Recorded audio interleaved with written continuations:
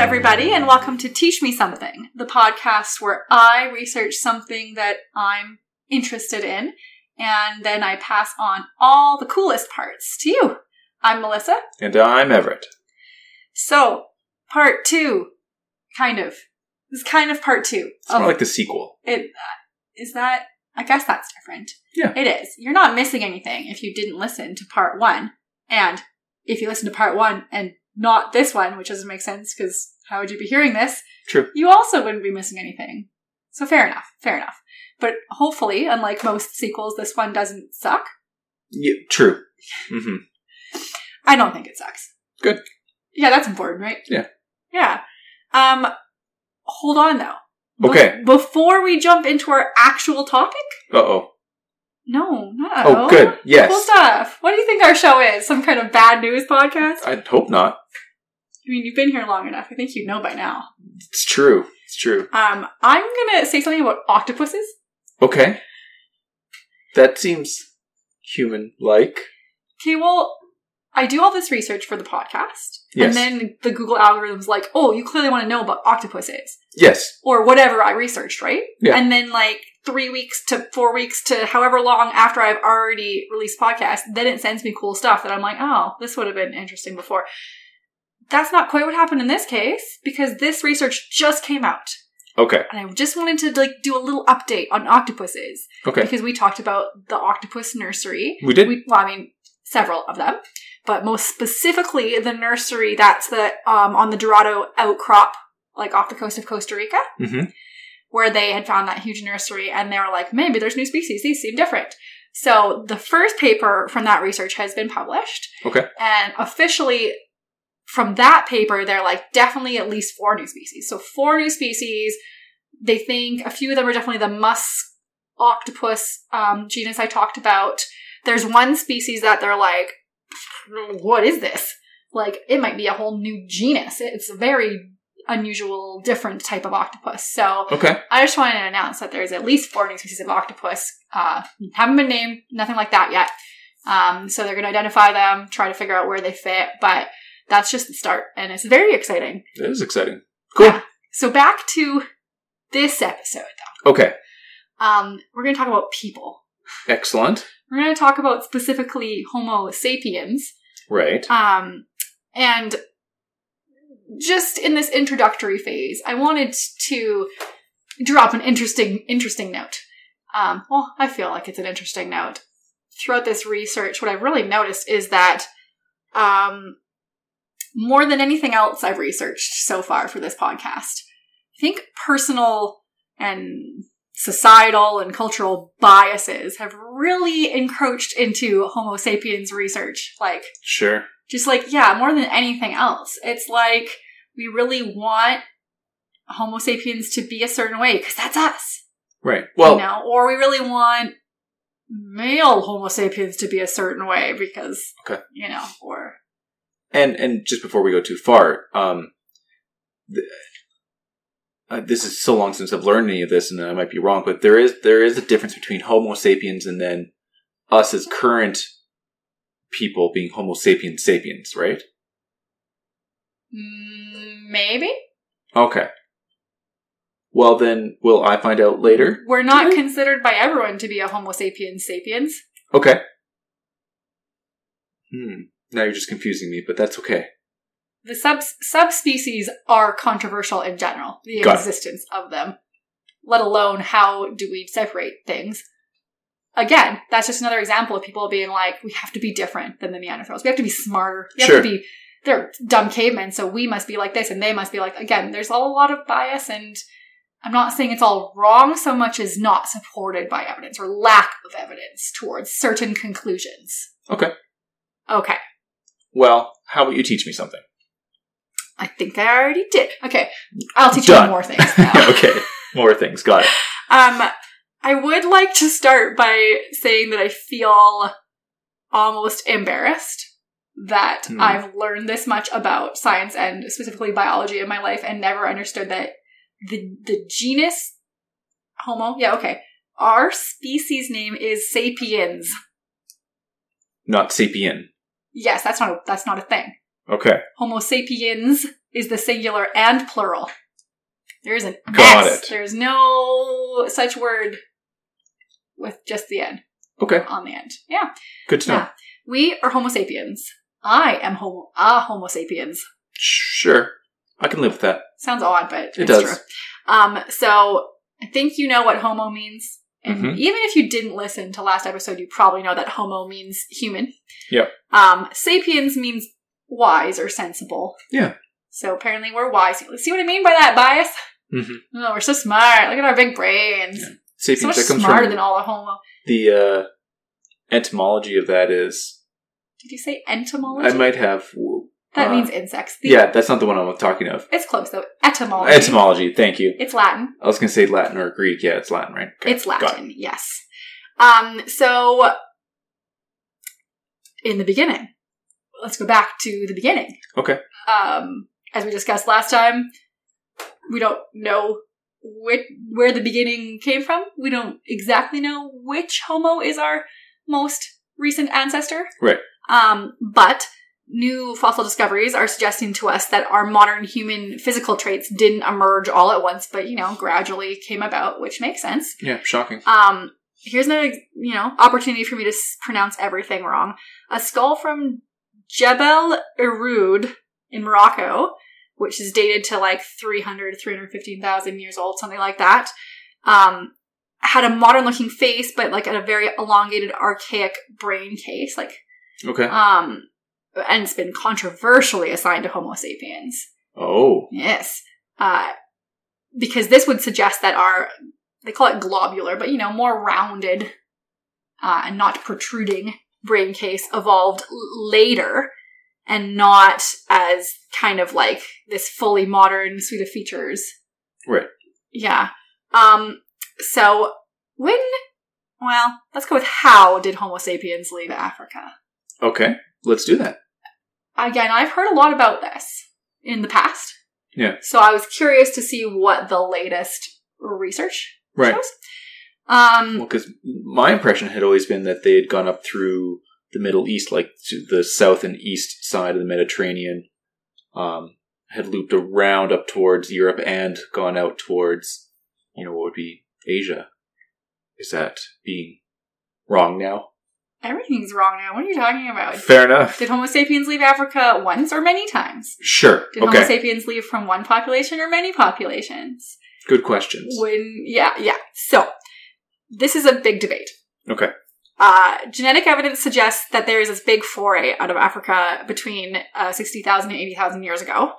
But clearly couldn't have been the first expedition because a skull being described as perplexing was found in, again, I don't know how you pronounce it, Apodema in Greece.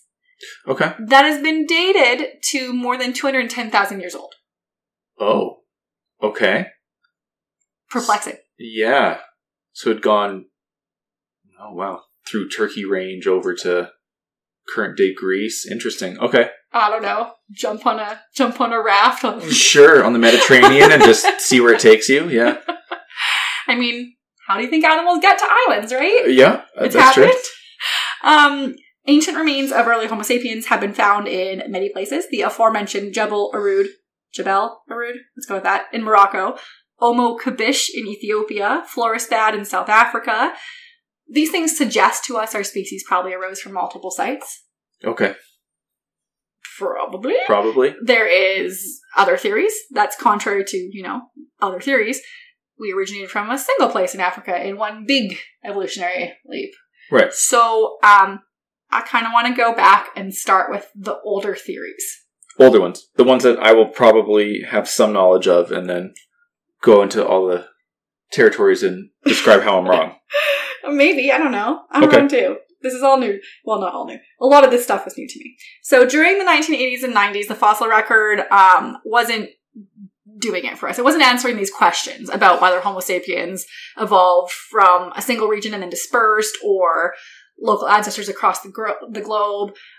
So DNA started to help us a little bit. They generally supported this single origin theory in their infancy when we first started doing them. Okay. So the two major theories in the 80s and 90s were known as the out-of-Africa model and the multi-regional model. So you've probably heard of the out-of-Africa model. Yeah. It's also known as the single origin model. Makes sense. Yeah. Yes. So for a long time, it was the most widely favored explanation, which accounted for our origins, modern human. It suggested that humans originated in Africa, modern humans, within the last 200,000 years from a single group of ancestors. Okay. As we just heard, a 315,000-year-old skull would suggest maybe not. Make that confusing, but perplexing, you mean. Yeah. Modern humans then continued to evolve in Africa and then spread to the Middle East by 100,000 years ago, possibly as early as 160,000 years ago. Again, that doesn't account for some skull in Greece, but okay. Well, some 210,000-year-old skull in Greece, that is. Yeah.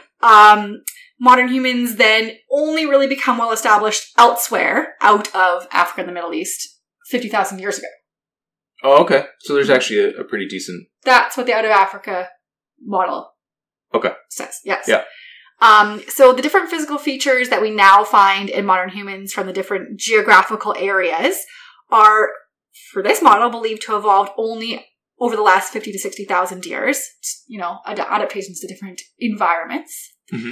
And as modern humans spread, they were thought to have replaced all other human species. There's an extreme version of this model that suggested that modern humans kind of like replaced older humans without any interbreeding. Less extreme versions allowed for some interbreeding between populations. As we know from last week, that part. Yeah. We know there was some interbreeding. Yeah. Right. But we're going back to the old theories, right? So the multi-regional model suggests that when human ancestors first left Africa 2 million years ago, they spread out and formed regional groups of early humans across Africa, Asia, and Europe. Yep. Then modern humans are evolving concurrently in all these regions, rather than a single group of humans in Africa. Right. But the geographically separated populations are still genetically similar to another through interbreeding, genetic mixing, and therefore we're still a single species. Correct. Yeah. And the different physical features that are found in modern humans then would have evolved over a very long period in each of these places, not just the last 50, 60,000 years. Right. So those were the two old models. Spoilers.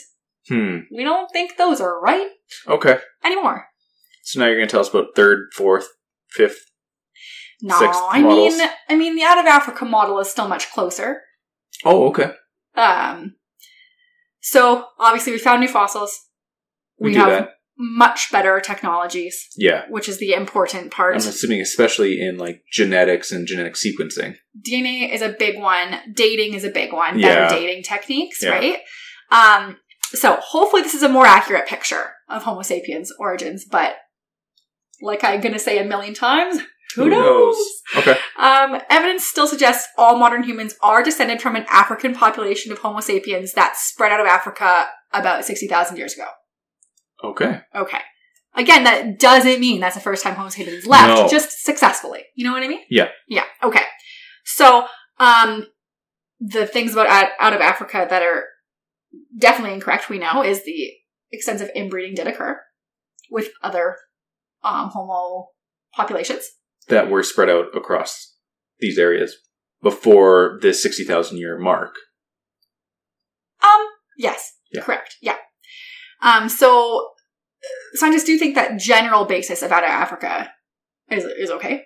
Okay. But there are things that do need to be revised.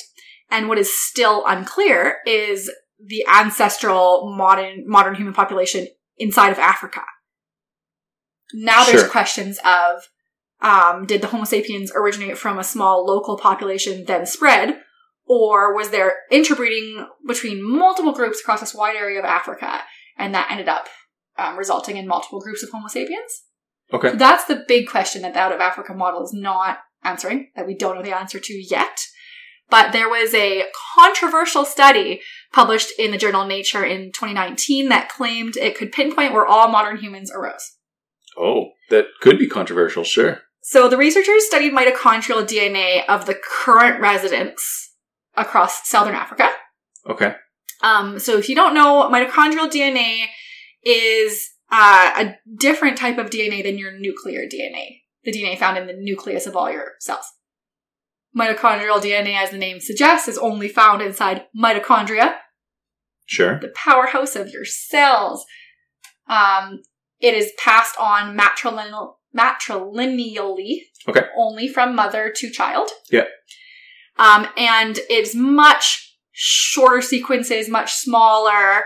It also survives much better than nuclear DNA. But I'll talk about that in a second. So they then kind of layered this genetic data with the analysis of past climate and modern linguistics. So They incorporated all those things, as well as some cultural and geographic distributions of the local populations.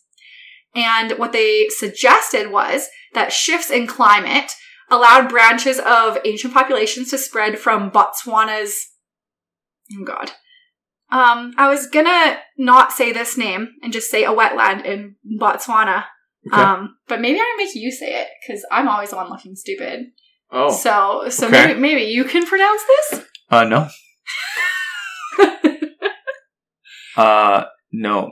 Macgadikagadi? Macgadikagadi? Macgadikagadi Okavango wetland. That's my guess. Okay. Okay. So we're going with that. To these newly formed zones of green areas that weren't there before as the climate changed. They moved with, okay. Yes. Moved with the climate. Thousands of years later, a small population of these wanderers eventually leave Africa and ultimately inhabit every corner of the world. So that's their theory. So in our present day, this area is known as the, let's try it again, Macgadikagadi Pans. I'm really, okay. Macgadikagadi. Just so everyone knows what word we're struggling so hard to pronounce. Yeah. However you say that word. So it's one of the world's largest salt flats today. Not a wetland. No. 200,000 years ago, wetland. Well, I mean, salt flats typically would be a wetland, or underwater at least. Yes, underwater, but I'm surprised that a wetland is generally fresh water. Sure. Anyways, yeah. It was an oasis, basically, in the middle of a very harsh desert. Okay. So the study authors claim this is the ancestral homeland of all modern humans, but this research has drawn a lot of criticism from other scientists. Some scientists support it, though. This is not just, it's wrong. So they point out that although all humans alive do have mitochondrial DNA passed on from one common ancestor, the so-called mitochondrial Eve. Okay, yeah. This is just a tiny fraction of our total genetic material. Of course. Tiny fraction. So even if the proposed founder population that this study describes is the source of our mitochondrial DNA, that doesn't account for the many others that contributed to our genetic pool today. Okay. So one scientist put it this way, quote, "The inferences from the empty, that's mitochondrial, DNA data are fundamentally flawed. In my view, this study amounts to storytelling." Harsh. Horrible accusation to level at a scientist. Yeah. So the issue here really lies in the availability of nuclear DNA. It doesn't last that long. After baking in the African sun for however many hundreds of thousands of years, the nuclear DNA is just not available. It's degraded. For a variety of very complicated reasons, mitochondrial DNA degrades at a slower rate than nuclear DNA, so it's used in these studies, these types of studies. Remember how I said that it's shorter than nuclear DNA? Yep. So to give you an example or just an idea what we're talking about here, a mitochondrial DNA sequence would have around 16,500 base pairs. And nuclear DNA, it's more like 3 billion base pairs. Oh, there's a slight difference between those two numbers. Yeah, so that's kind of why the scientists are saying we're not getting a very full picture if you're just using this and saying that therefore anything. Yeah. This is only a minute fraction of our genome. Right. Okay. So they're still hunting for nuclear DNA from ancient fossils. But many researchers now instead are studying the genetics of indigenous African populations. Sure. So one of the deepest rooted lines of mitochondrial DNA is found mostly in people living across southern Africa, especially the Khoisan people. So to fill in some of these gaps in our genetic record, the researchers in this study sequenced mitochondrial DNA of 198 people from Namibia and South Africa, some of whom are Khoisan, others not. And so they combined them with previously collected DNA for a total of 1,217 people. Then they grouped Southern African populations by ethnicity and linguistics, and they used this to make kind of like a map, like a tree, tracing mitochondrial genetic relationships back 200,000 years. Okay. So this analysis revealed that for about 70,000 years, the early human populations kind of remained steady. Climate analysis revealed that the massive wetlands across Botswana made a stable home for early humans, but about 130 to 110,000 years ago, something changes. Okay. So what I'm trying to say is we're going back 200,000 years, right? Yeah. 70,000 years from 200,000 years ago. Yeah. It's stable. All of a sudden, something changes, probably Yeah. in the climate, and suddenly it's like an explosion of human lineages. All these new lineages start to form. So that suggests that the green corridors that opened up that we talked about, first in the northeast and then to the southwest, those encouraged migration of different groups, different directions. Yep. So researchers actually have made similar trees for the Y chromosome DNA in the past, which, if you're not aware, that DNA is passed from father to, well, not child, son, father to son only. And the details are hazy, but it does hint at a very large branching genetic line in some modern humans living in Cameroon in Western Africa. So several studies also point to an even earlier branching ghost population, they call it, that intermixed with our species and left behind small traces of DNA in some African groups. Cool. So even if this study is controversial, even if it's flawed, which it may or may not be, I'm not saying either way, but even if it is important because it focuses on analyzing today's African populations, which has, you may not be surprised to hear, been a gaping oversight in the past. Everyone, this is a quote from another scientist not involved in this paper, but everyone recognizes we've been studying Europeans for way too long. As studies go out and sample more human genomic diversity, we'll eventually have a more deep and clear understanding of human history. Again, I don't really understand how it made sense to anyone that we should not be studying the African populations if we're trying to figure out what happened in Africa, but... Yeah, really. Yeah, that sounds about right. Yeah. Unfortunately. So the study's authors do acknowledge, yes, we could have arisen from multiple origins, there's not enough data, but they think the data that is there points to a single origin. Okay. So, that all being said, an article published in 2023 in Nature looked more closely at the African genetics. Yay! Good job. So they examined genome data from 290 people, mostly from 4 different genetically diverse populations. So they wanted to trace the similarities and differences between the populations over the hundreds of thousands of years is the goal here. Yeah. So that includes 85 people from a West African group called the Mende from Sierra Leone, 44 people from the Nama Khoisan group from Southern Africa, 46 people from the Amhara and Oromo groups in Ethiopia, and 23 from the Gumas group from Ethiopia. They also threw in 91 Europeans to account for, post-colonial influence and Neanderthal DNA. Okay. Sure. Yeah. So the research indicates that there's multiple ancestral groups from across Africa that contributed to the emergence of Homo sapiens in kind of a patchwork way, like migrating from one region to another, mixing over hundreds of thousands of years. Yep. It also found that everyone alive can trace their ancestry to at least 2 distinct populations present in Africa dating back about 1 million years. So maybe there's 2 main original populations, maybe. Okay. Possibly. So those findings don't support, the single region theory or a scenario involving mixture with this, ghost species. Yeah. The authors conclude all humans share relatively recent common ancestry, but the story in the deeper past is more complicated. Sure. Yeah. So the ancestral groups were likely spread across a geographic landscape with a weak population structure. That means there's a lot of migration between groups. Yep. Okay. A few weeks ago, 3 new papers were published in the journals Nature and Nature, Ecology, and Evolution. That's going to tell us more about early Homo sapiens. I'm happy. It's just in time for me to write this part 2 episode. That's convenient. I'm sure that's why they did it. Yeah. Oh, I'm sure. Yeah. How fortuitous. So, inside a cave beneath a medieval German castle. So, we're jumping forward here. We're done with Africa. Oh, wow. Okay, great. We don't have time for this. We got to move it along here. Let's keep going. Yeah, okay. So, researchers discovered this pit of bones buried in layers of soil in a collapsed cave. Cool.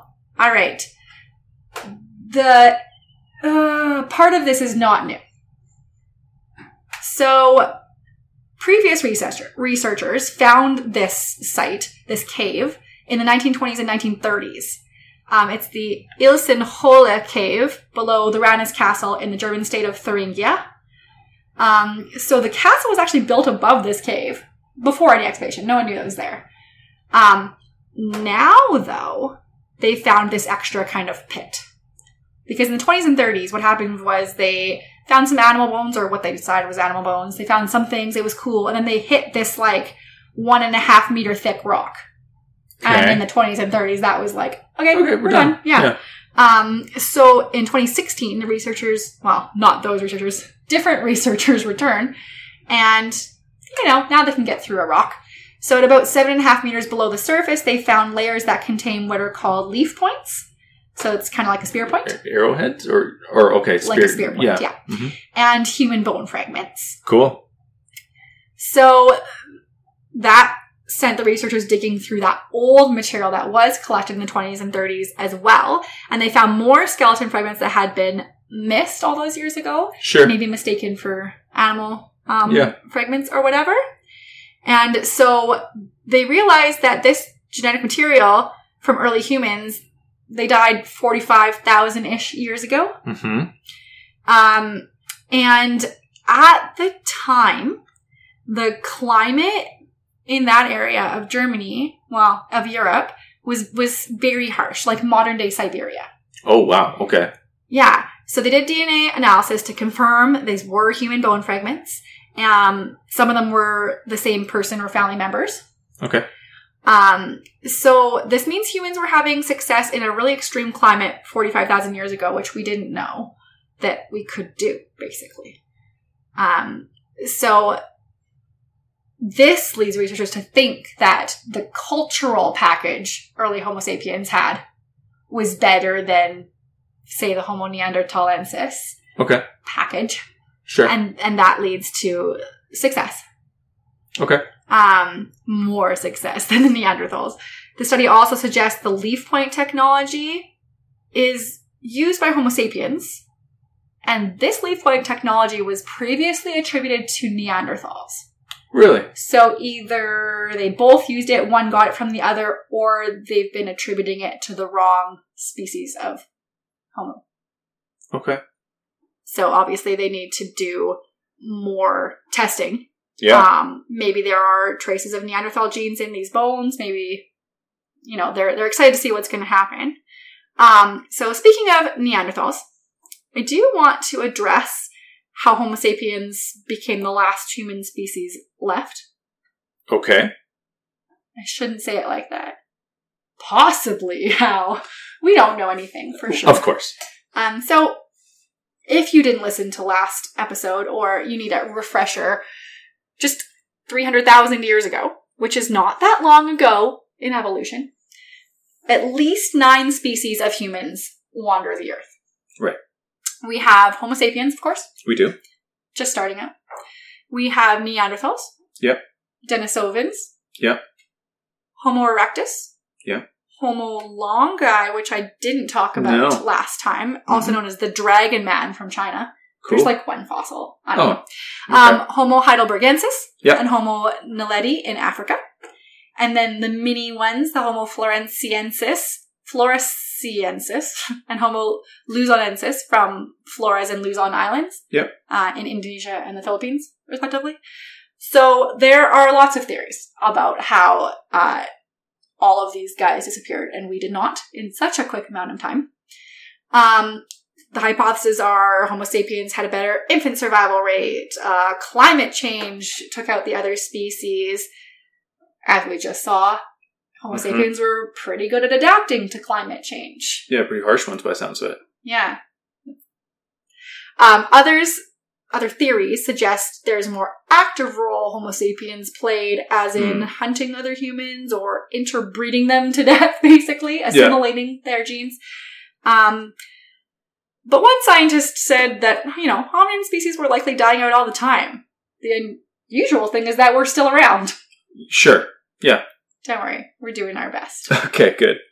An important advantage that, prehistoric Homo sapiens appeared to have had was our population size. So the estimates of populations based on mitochondrial DNA suggest at their most abundant, Neanderthals had 52,000 members in Eurasia. Okay. That was the height of their population. Okay.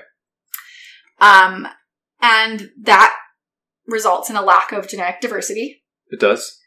It would make them more susceptible to disease, less adaptable, less likely to survive. Homo sapiens, of course, had larger groups, greater genetic diversity, and that's not just about the adaptability of your genes. It's also, having this wide network gives you an insurance policy. If your local climate goes haywire, you can move a bit further away, and the Homo sapiens in that region might not attack you like they would if you're a different species outsider or whatever. Okay. You can maybe live over there now. Yeah. So those networks also allow for exchange of cultural evolution, or like cultural ideas, and therefore a cultural evolution, right? Innovation, those kind of things, like working together. Yep. So that social resilience, it could be what helped Homo sapiens survive the climate change that killed off other, less adaptable species.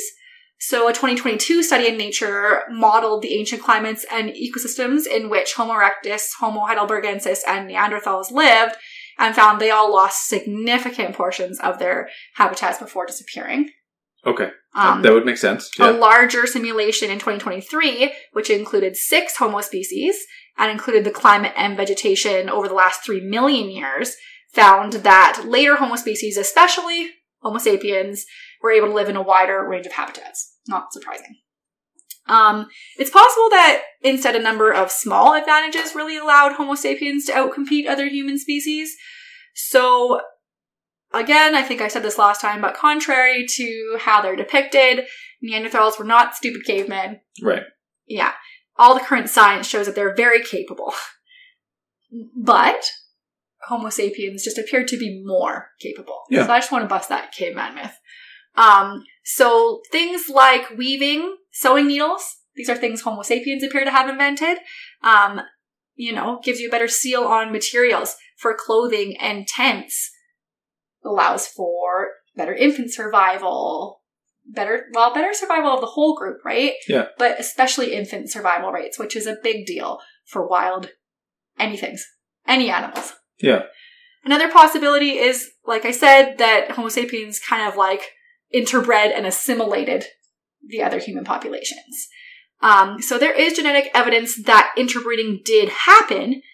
Whether it's responsible for the disappearance of other species is really contentious.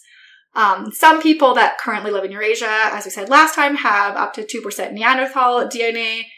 In fact, there's some geneticists that are trying to assemble the Neanderthal genome by sequencing living people. They think they can get to about 40% of the Neanderthal genome just by sampling different Eurasian people. Cool.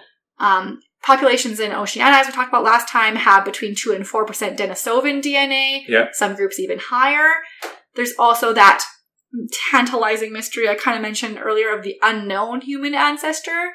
who apparently contributed between 2% and 19% of the genetic material of people living in West Africa today. Oh, that could be pretty high, yeah. Yeah, okay. So that's interesting.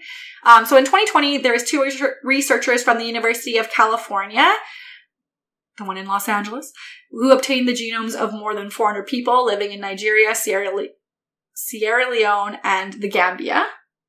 And they estimate that whatever these mystery ancient humans were, they interbred with Homo sapiens in the last 124,000 years. So that kind of brings us to this increasingly confusing definition of species, let alone subspecies, which I complained about earlier. Yeah, absolutely. So there's obviously a lot of debate among a lot of scientists, but especially paleoanthropologists. Some of them don't even recognize all the humans we talked about last time. Some recognize even more than I mentioned last time. At what point does one species become another? We should just be talking about them as regional variants, yada, yada, yada. So, for instance, the arguments are, if we interbred with Neanderthals and Denisovans, how can we classify ourselves as separate species? Yeah. Should these other species be classified as a subspecies? Like you were saying, as some people believe there is Homo sapiens neanderthalensis and Homo sapiens sapiens. Okay. That is definitely not universally agreed upon, though. Sure. Right? So, the biological species concept says that organisms belong to separate species if they can no longer interbreed and produce fertile offspring. Not just produce offspring, but fertile offspring. So, like a horse and a donkey. Making a mule. Make a mule. Yeah. But mules are sterile. Correct. So, the whole liger tie-on things. Mm-hmm. Yeah. However, this definition of a species, which I learned in school, has a lot of limitations and is outdated, and many don't support it anymore. And there are dozens of other species concepts. None of them definitive, and none of them are that much more helpful. Like, we know from genome research that many species of mammal interbreed. So, for example, different species of baboons have viable offspring. Wolves and wild dogs. There's wolf dogs, right? Yeah. Well, they're different species. Yeah. Different bears can interbreed. Large cats. There's also a recent estimate suggesting at least 16% of all bird species interbreed with each other in the wild. Really? I know, that's crazy. That is crazy. So the biological species concept is seeming to be less and less useful as we explore DNA and genomic research. Yeah, okay. So the reality is that in most cases, species are diverging from each other gradually. So gradually it's going to take millions of years for full reproductive isolation to develop. And so the answer is that the more we learn, the more we don't know. You know what I mean? Yeah, of course. So nature just doesn't fit into these little tidy categories that we would like it to fit into as the of course classifiers and organizers that we are, right? Yeah. So, shades of gray and all that. It's another who knows thing. I'm not going to answer this question. There's no answer. Who knows? Okay, great. Leave us on a cliffhanger. Is it really? No. Just a hanger. The answer will just gradually come through many more years of science, so... Yeah. Hang on that cliff for a while, guys. Yeah. So, what were ancient Homo sapiens like? Okay. I'm just going to do a quick summary / overview, because there's too many things. Right? Of course there are. This is hundreds of thousands of years of history. I'm not going to touch on everything. And a lot of people. I'm not going to talk about, these people made this type of tools. These people, Nah. So, anatomically, modern humans are generally characterized by a lighter build compared to earlier humans. We have very large brains, you probably know. 1,300, 1,400 cubic centimeters on average is the cranial capacity. And housing our big brain involved reorganizing the skull into what we think of as a modern skull. Thin walls, high vaulted skulls, flat, near vertical forehead. So modern human faces also show much less, if any, brow ridge, those heavy brow ridges, and less prognathism, like the jutting out jaw. Right. Our jaws are less heavily developed with smaller teeth, which is why we have issues. Well, some people have issues with their wisdom teeth. Yeah. Or you could be highly evolved like me and not have wisdom teeth. Very lucky. I'm just kidding. Don't get mad at me. This has nothing to do with evolution. Anyways, another interesting note is that Neanderthals, again, often thought of as less intelligent, as they had a pretty much same size of cranial capacity.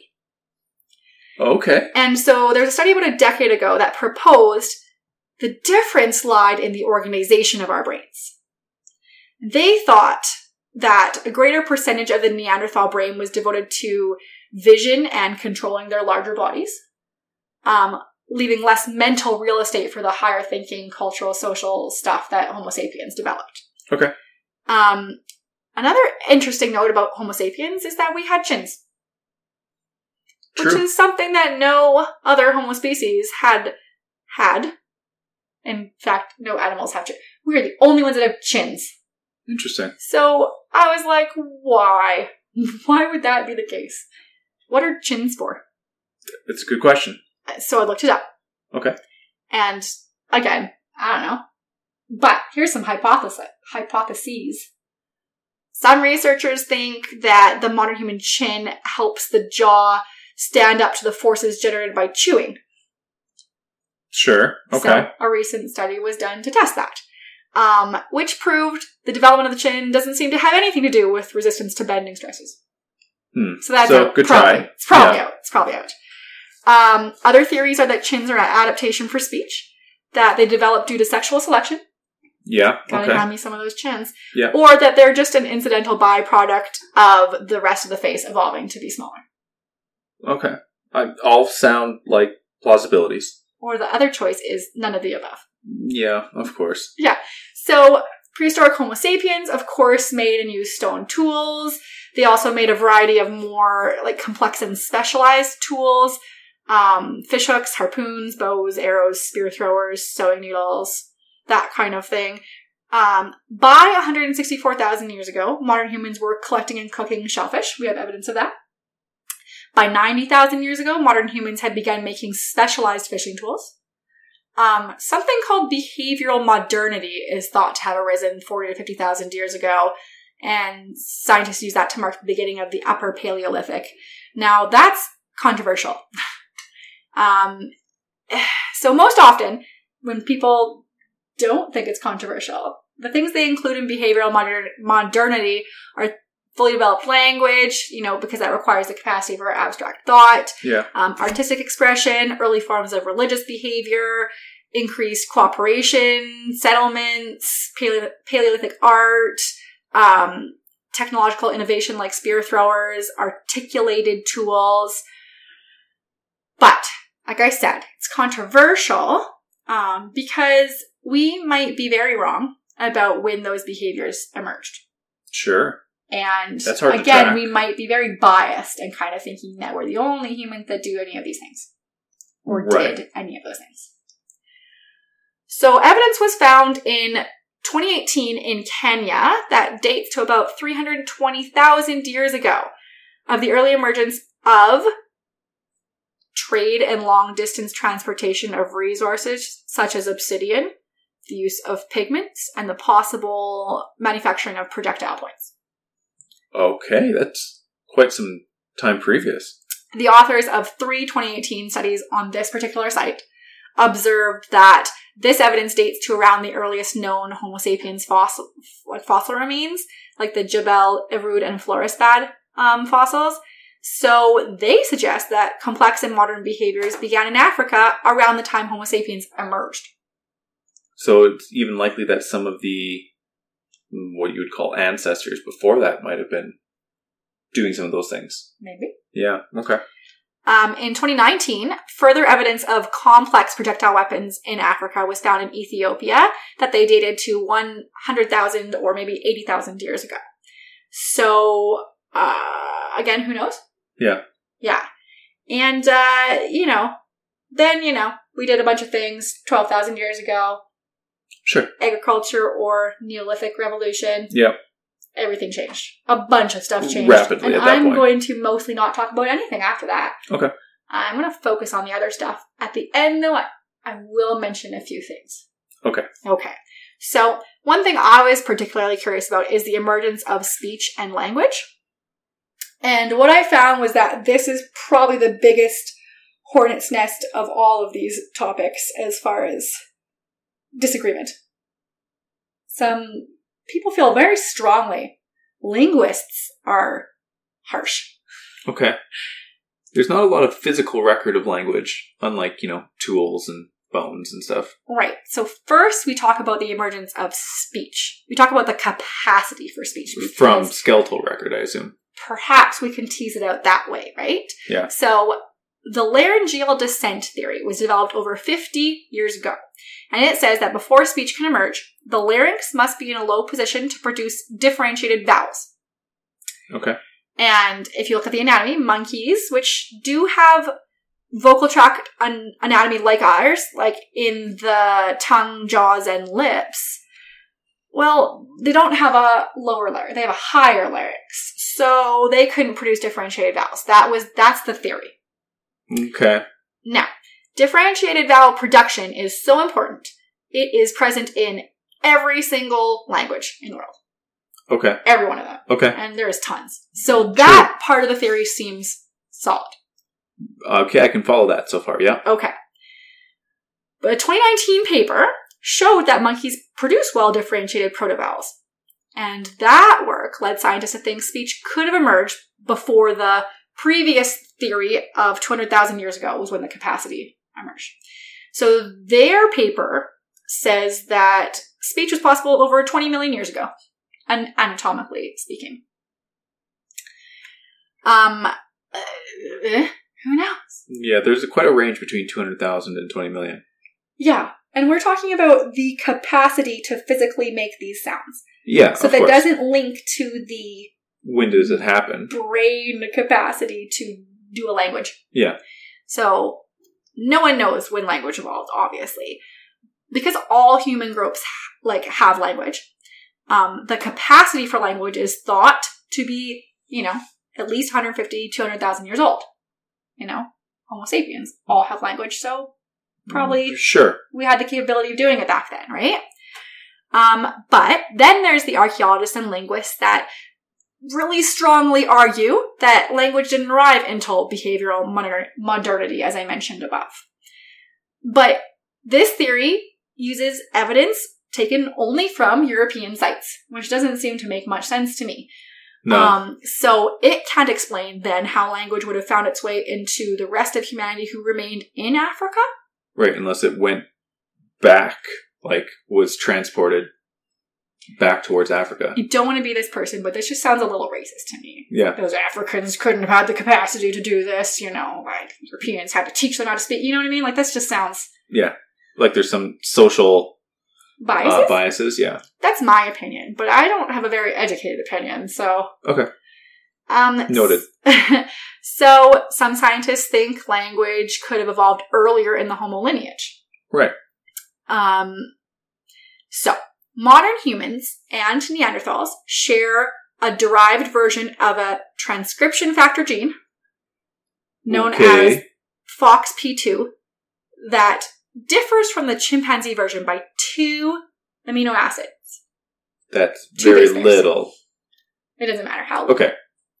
FOXP2, the important part is that it influences the fine motor control of the facial muscles required for production of speech. Okay. So this goes back to this thing where we said, we're going to look at the skeletons of these larynx.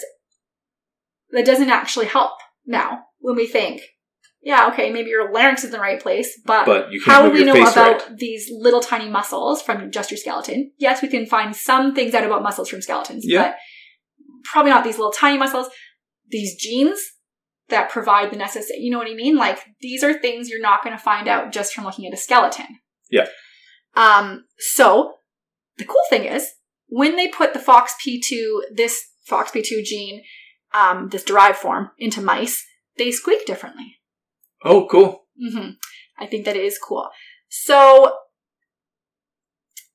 there is a theory that even though we have identical sequences of this gene to Neanderthals, that modern humans regulated the genes differently. So the gene is expressed differently. And that this is influencing the brain neurons, and that's why Neanderthals couldn't speak and we can. This is not based on very much evidence. Yeah. I didn't have this impression that Neanderthals couldn't speak. Is that relatively accepted? Oh, yeah. Yes. Okay. But again, is it accepted because we just think they're dumb cavemen and no one's really ever put any strong evidence to suggest that that's real? Yeah. Right. You know what I mean? Yeah. So the capacity for speech, anatomically, is different from the capacity for language, right? Yes. And fully formed languages require the capacity for abstract thoughts. Sure. Yes. Yes. So most scientists then suggest language arose in our lineage sometime after the split from our common ancestor with Neanderthals. Probably no later than 150,000 to 200,000 years ago. Some scientists argue that the full grammatical language as we know it today, which obviously is a step up from kind of a primitive language, began to emerge as recently as 20,000 years ago. Yeah. Okay. Out of everything that I've talked about so far, this has the least evidence, the least consensus, the most passionate fighting, though. Well, there's less evidence to stand behind, so now you can just have emotion stand in its place. Storytelling. Yeah. I'll say it again. Who knows? Yeah.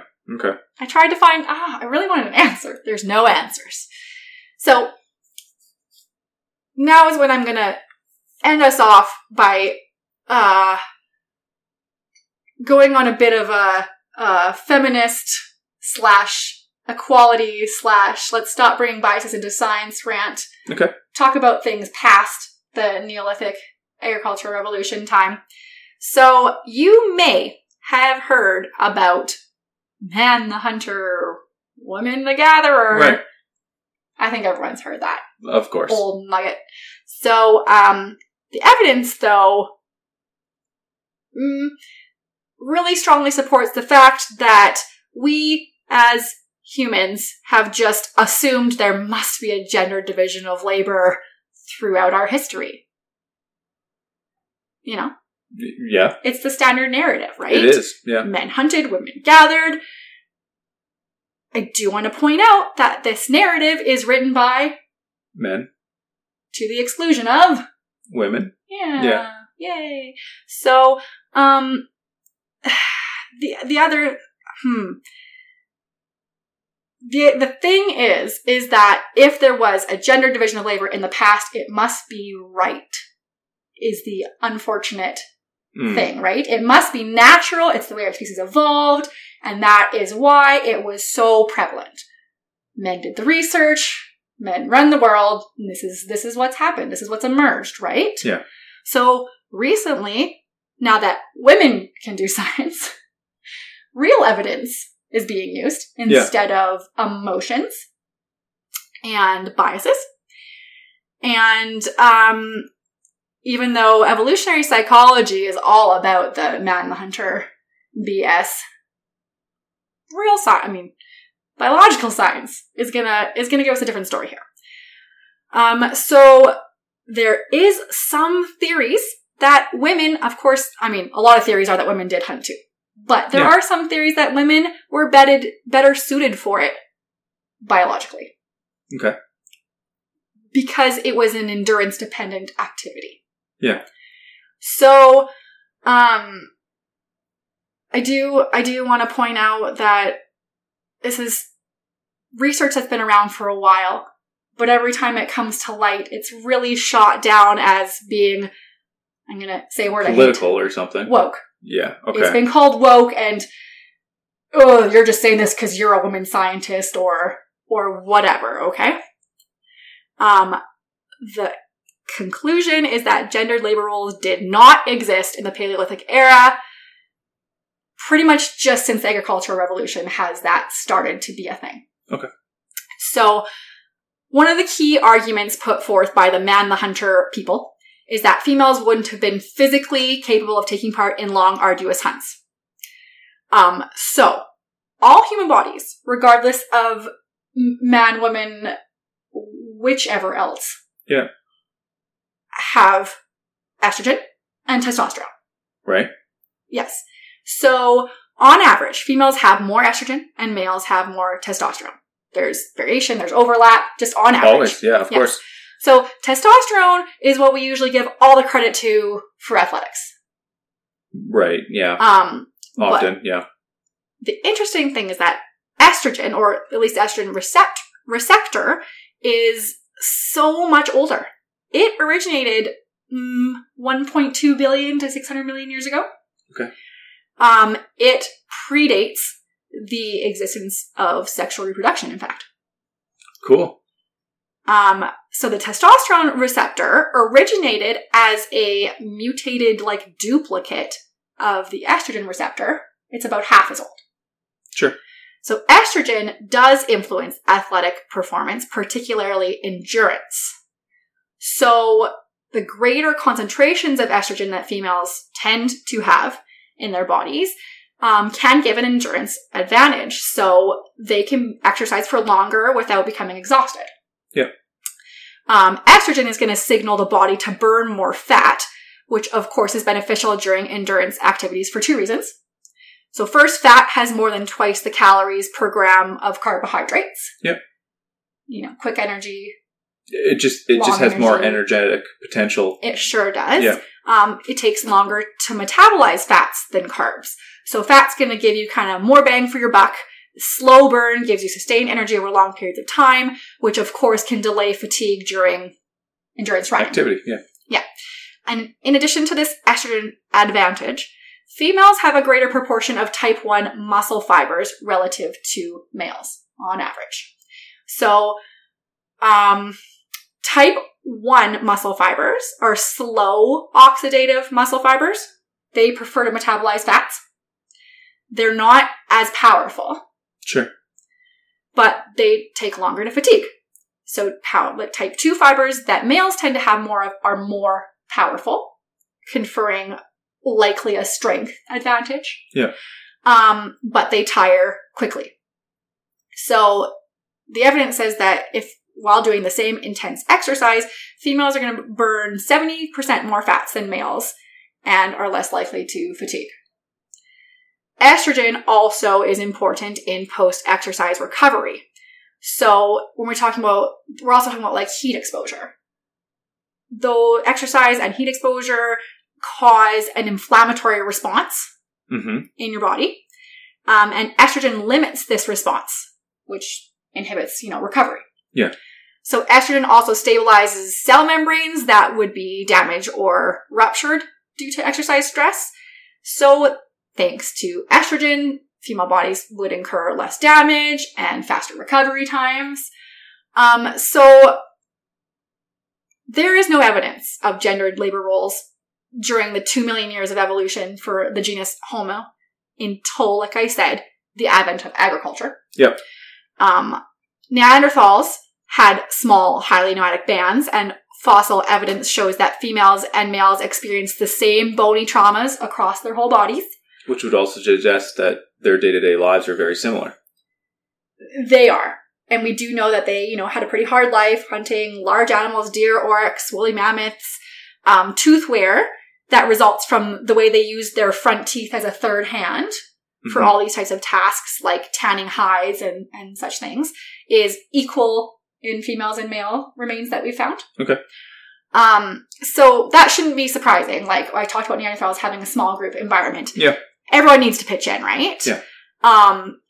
And they probably all shared childcare of whatever children were in the group, that kind of thing when you have a small band. And so some argue that, okay, that makes sense. But then in early modern humans, that clearly must have changed because there's so many of us. So now we could make the women stay at home. So upper Paleolithic modern humans leaving Africa, entering Europe and Asia show very few differences between the sexes in trauma or repetitive motion, where there is one difference, which is more evidence of thrower's elbow in males than females, though there are plenty of female skeletons that do have the thrower's wear. Okay. So this was also the time when people were innovating things like atlatls. Yeah.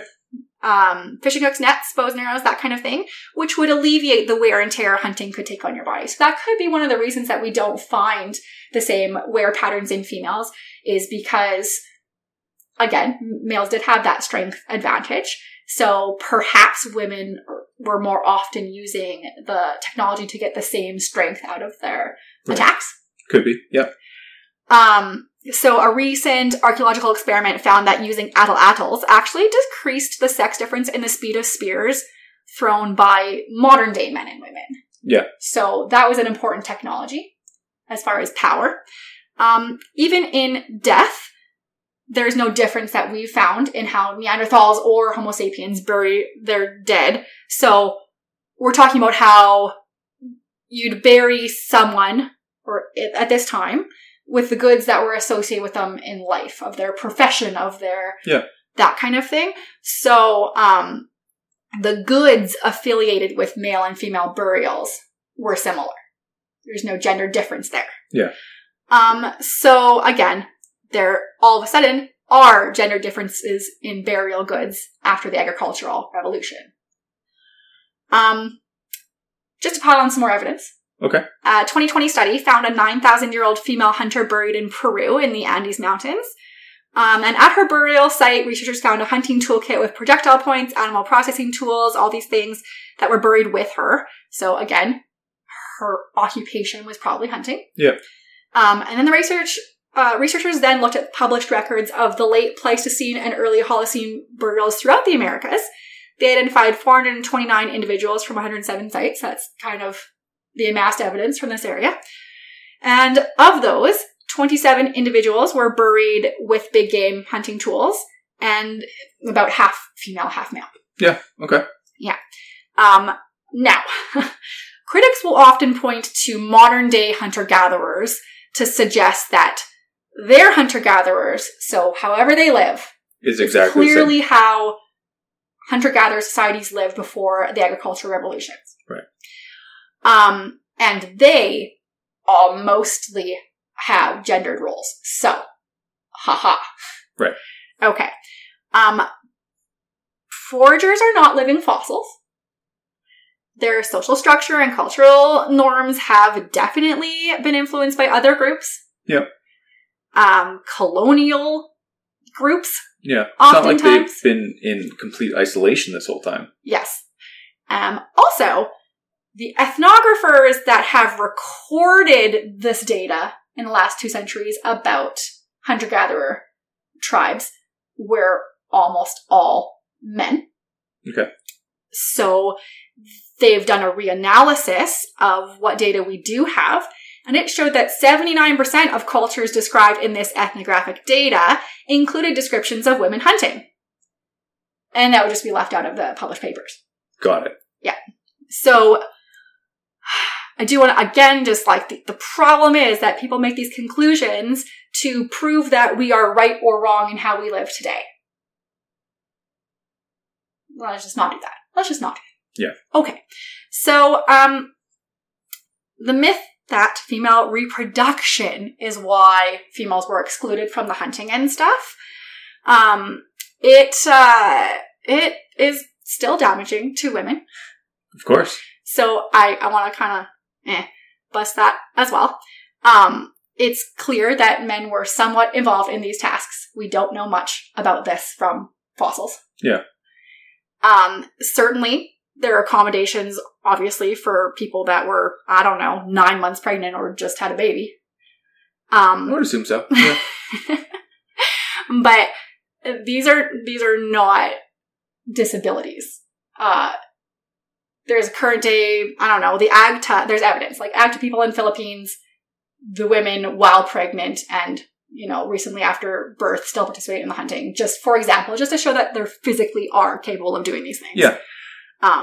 Yeah. So, after saying all this, we really shouldn't get too wrapped up in the importance of hunting for early Homo sapiens to begin with. So a new study that came out this year focused on that same burial site in Peru and found that 80% of the diets of these people were made of plant matter. Yeah, okay. So conventional wisdom in the past, assumptions, basically, not based on anything, assumptions were overestimated the importance of hunting. So not to be a dead horse, but this in turn led to overestimating the importance of men, because men did the hunting. Right. You know, what would you do without me? I'd bring home the bacon. I was going to try the orcs? I don't know. Yeah. The woolly mammoth to you. To cook it all up in your cave, woman. Anyways. So these assumptions also led to some crazy dietary fads. Like high protein dietary fads like, I don't know, the paleo diet. Yeah.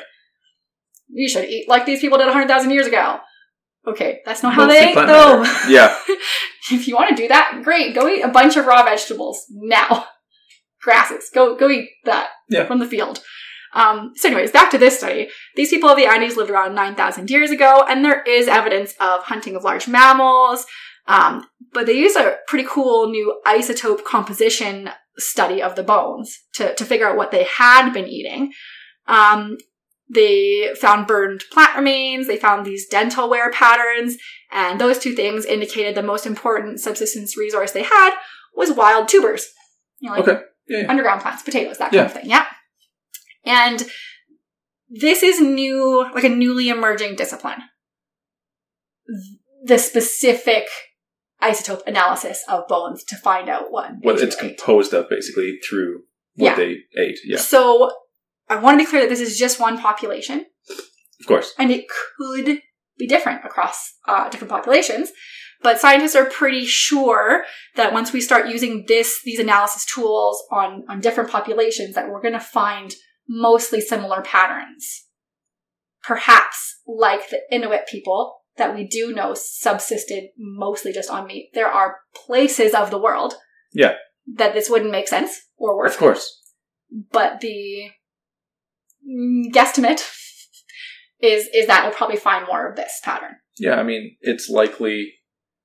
This to me seems likely because we know that we went through an agricultural revolution. It suggests to me that for a long time, you know, the Homo species has been eating plants and learning agriculture over so long. Let's grow these plants now. Exactly. Now that we know we eat a lot of them, let's start to grow them ourselves. Exactly. Yeah, and men gathered the plants too. Of course. Yeah, so rant over, I guess, my very long rant. Okay. That's all I have to say about ancient humans because there's just too much to cover. So I'm sorry if I left out your burning questions. You can always send them to me at our email address, which is teachmesomething4, that is the numeral, not the word, at gmail.com. And I want to thank everyone so much for listening to this episode of Teach Me Something. Once again, I'm Melissa. And I'm Everett. And I hope you learned something new.